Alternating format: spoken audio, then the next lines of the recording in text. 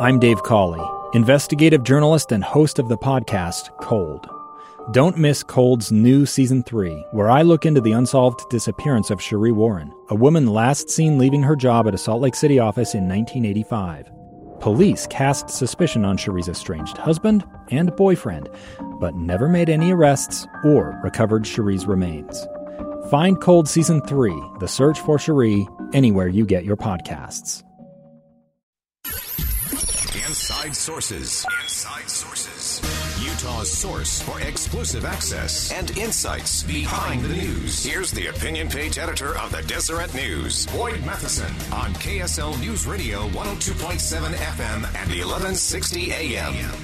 Welcome, everyone, to Inside Sources today here on KSL News Radio. Great to be with you. I am Boyd Matheson, opinion editor at the Deseret News, and as always, a lot of ground to cover in the fastest 60 minutes of radio. A lot of interesting things going on in the world as we look at what's happening here in the state of Utah, across the country and around the world as it relates to the coronavirus and what our part is in it.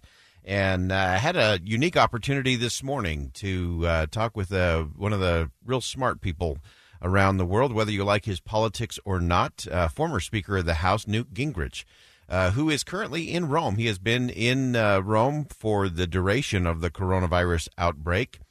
Some of you may have forgotten that his wife, Callista, is the U.S. ambassador to the Holy See, so ambassador to the Vatican. And so they have been stationed there in Rome since 2017. So he's had a really interesting perspective, a really interesting viewpoint in terms of watching how things are taking place across Europe and here at home. And so I had the opportunity this morning to have a live conversation with the former Speaker of the House. And he's one of those thinkers, again, whether you like his politics or not, just set that aside. When I was chief of staff in Washington, I said there never should be a brainstorming meeting or a creative meeting of any kind should ever take place without Newt Gingrich in the room. He's that kind of thinker. Now, whether you think he should govern anything or not is a completely different issue. We won't go into that today. But I wanted to get his perspective on things. He's had a really interesting place in Rome to watch all of this roll out and some really fascinating takes.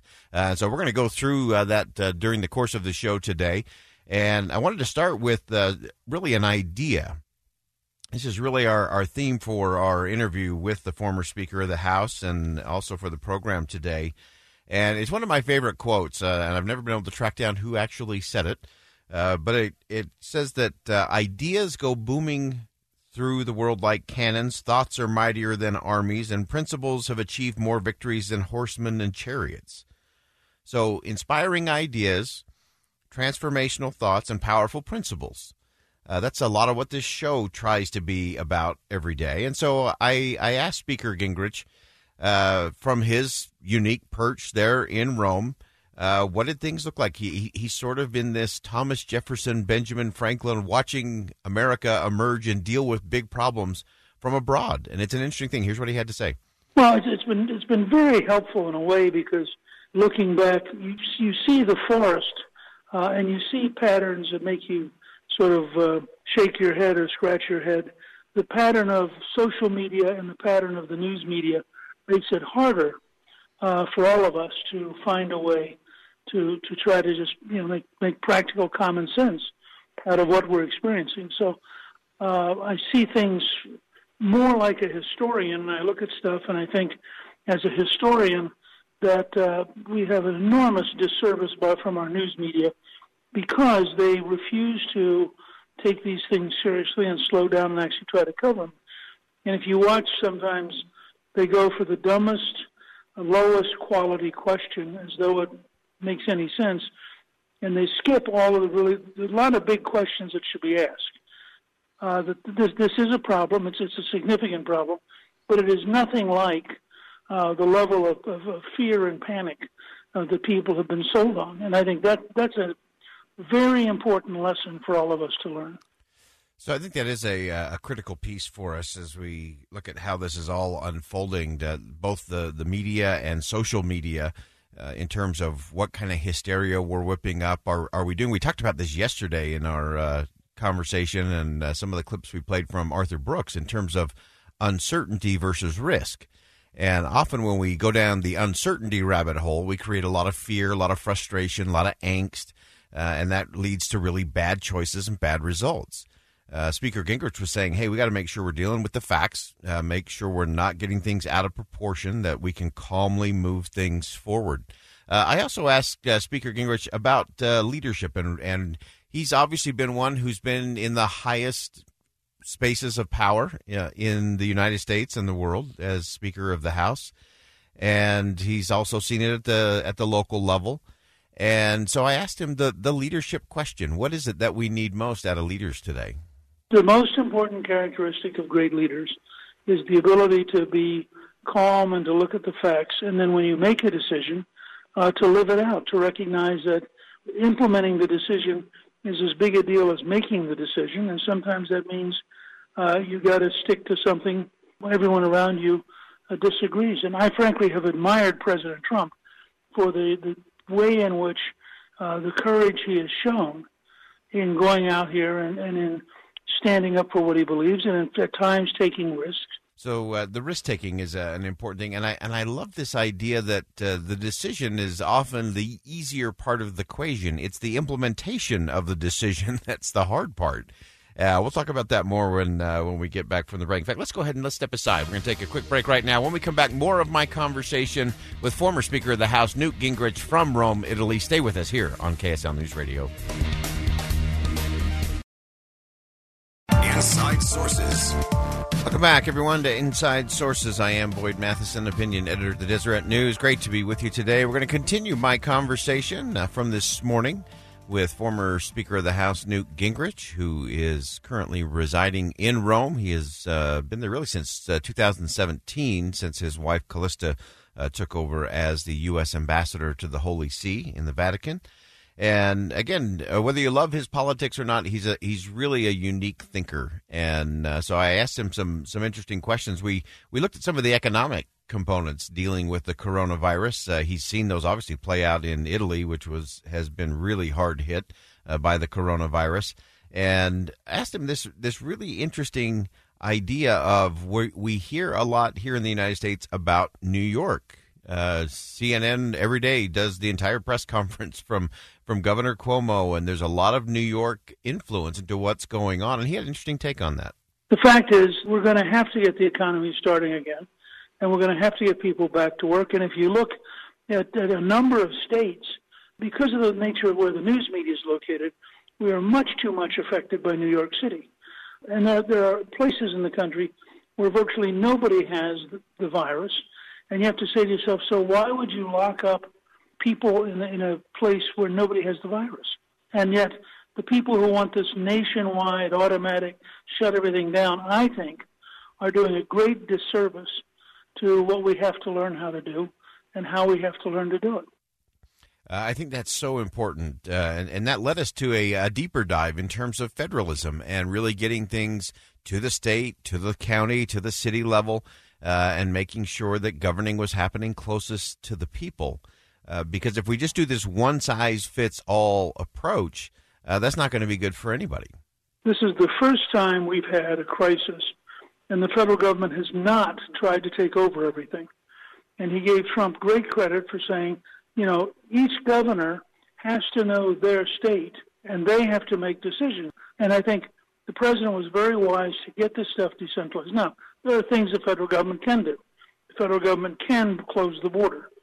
The federal government can say, we are not going to allow people to come in here who have diseases.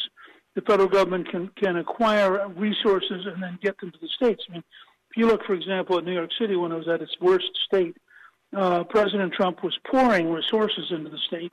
And as a result, by the time they got done, they had really very dramatically improved things in a way that people would not have thought possible. And I think that's a real tribute to the American ability to go out and do these things. And I think that the president, in that sense, was wisely participating where he had to. But at the same time, he wants the mayor, he wants the governor, he wants local community leaders. He wants all of them to be engaged in saving their own community. I think that's so important for us to keep in mind is just that it is going to happen at the state and the local, the community level is really where we have to get things done. And I appreciated the fact that Speaker Gingrich, who has sat there in session in the House of Representatives, has been in big meetings in Washington, D.C. and around the world, to say that, this is actually, there are some good things coming out of this. This is the first time that we've had a significant challenge of this nature where the federal government hasn't just taken over everything, and that it can be done through federalism. It can be done on a state-by-state, location-by-location basis to move things forward. And that led us to a conversation about civil society and things happening right here in the state of Utah. Talked about Project Protect, these 5 million masks that are being sewn and manufactured here in the state of Utah by a volunteer army. I mean, it is an extraordinary thing that on a Tuesday morning, 10,000 people can go pick up kits and sew 100 masks by Saturday and bring them back, and there's 1 million masks. That's it's unbelievable. It's absolutely incredible. And I shared that with Speaker Gingrich, and he had some additional thoughts in terms of what civil society means and how we need to leverage it moving forward. I think that's an important part of what makes America so unique. It's something that the French observer de Tocqueville wrote about in the 1830s. He said, America is not just government and it's not just business. It is also going to be a country where people organize themselves voluntarily to help their own communities in a way that virtually no other country in the world does. As a result, we have been in a position to organize ourselves and to do things that other countries have found very, very hard. And then finally, I wanted to get to, again, there are 535 representatives in Washington between the House and the Senate.